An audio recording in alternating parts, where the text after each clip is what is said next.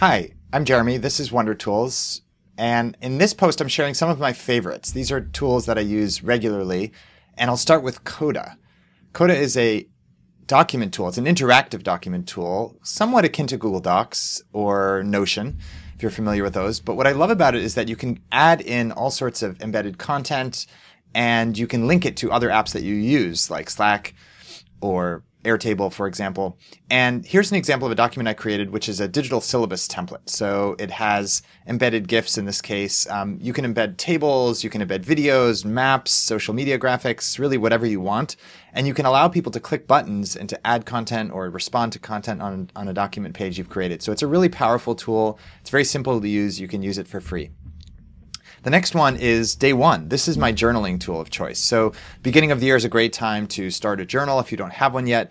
And Day One is simple, works across platforms. Apple has a new journaling tool, but if you want a simple, nice, elegant tool that's been around for a while, actually, Day One is a great choice. I use it to create a simple journal about my life, reflect on the day after the end of the day, and also to create multiple journals for other things I want to think about, like books that I read. So I have a journal for just recording thoughts on books. And then, speaking of books, I actually print out my journal as a physical book. So every couple of years, I print one out and I put it on the bookshelf to be able to look back at memories of life. And there are many different kinds of journals you can create. If you want to keep it simple for yourself, you can create a one-sentence journal or a bullet journal or experiment with a gratitude journal or a story journal where you just relate stories of things that happen in your life. These are selections from a Medium post that I wrote about different kinds of journals that I'm linking to in this week's Wonder Tools post. The next tool I'm sharing is another one of my new favorites. This is Arc. It's a great browser. It's, I think, the best browser, the best alternative to Chrome. It has a lot of fancy features and great capabilities, but mostly I just like the pure and simple look. It's actually what I'm using to record this demo, and it's just very easy to use. It allows you to separate your work into different spaces. So each project can have its own space with different websites, for example. And yeah, just a great free alternative to Chrome or Firefox or Safari or whatever else you might use.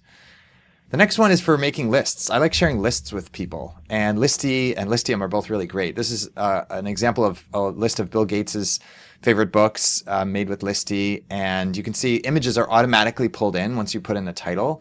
So the book covers come in, or in this case, this is the list of best albums as determined by Rolling Stone magazine, and the album covers are pulled in automatically. So it's really easy to use. It's free. You can share lists with people. And Listium is a great alternative as well. If you want more complicated lists or you want to sort your lists by different categories, this is a list of Netflix's top 100 comedies as determined by Metacritic and IMDb ratings. And it allows people to sort through, sift through, filter, view in different ways. Here's a list I made with Listium of the tools in the Wonder Tools archive. And here's a reading list of anti-productivity books I made. This one's with Listy, just to give you some examples of how you can use these. Here's one that somebody made with Listium of things to do in Sydney. And you can see here, they've made it in such a way that you can just read the list of things and even click through these different ideas with visual cards. So you can really use these quite flexibly and in really interesting ways. This one, again, is made with Listium. For making timelines to keep track of things over time, I love a tool called Timeline.js. There are other great timeline tools like BDoc's Timeline 3D, and you can see here on screen it allows you to create a three-dimensional kind of timeline that looks like a video as people walk through it. But Timeline.js is nice and simple, and you can make one with just a Google spreadsheet. So you just enter in the dates and then links to YouTube videos or Wikipedia entries or Flickr images that you want to include in your timeline. And here's an example of one made with Timeline.js of important women in the history of computing. And you can see here a Google map is embedded, a YouTube video is embedded, a Wikipedia entry is embedded, a SoundCloud file is embedded. So you can do all kinds of nice embeds in your timeline. It's completely free to use, works across platforms, and you can see a lot of great publications have used Timeline.js to make their own timelines for professional purposes as well as for casual amateur purposes. One of the next tools I love for brainstorming is Oasis.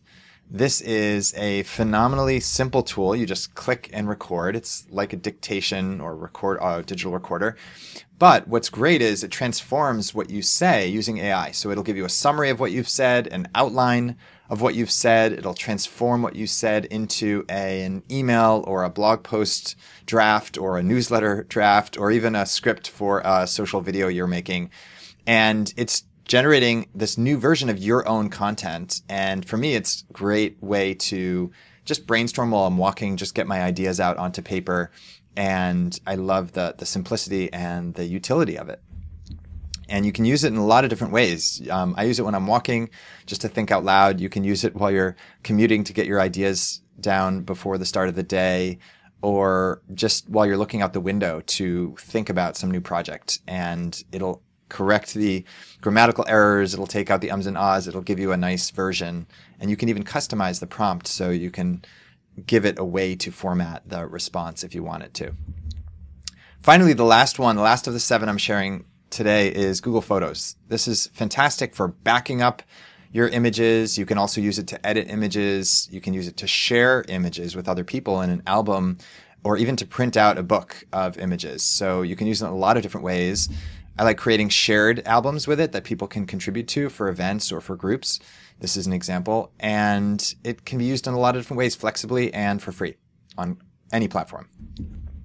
So these are some of my picks. I hope they are useful for you. I'd be curious which of the tools you find most useful on a regular basis and what your favorites are. So thanks for watching and for reading Wonder Tools. And I'm looking forward to hearing about your favorites as well.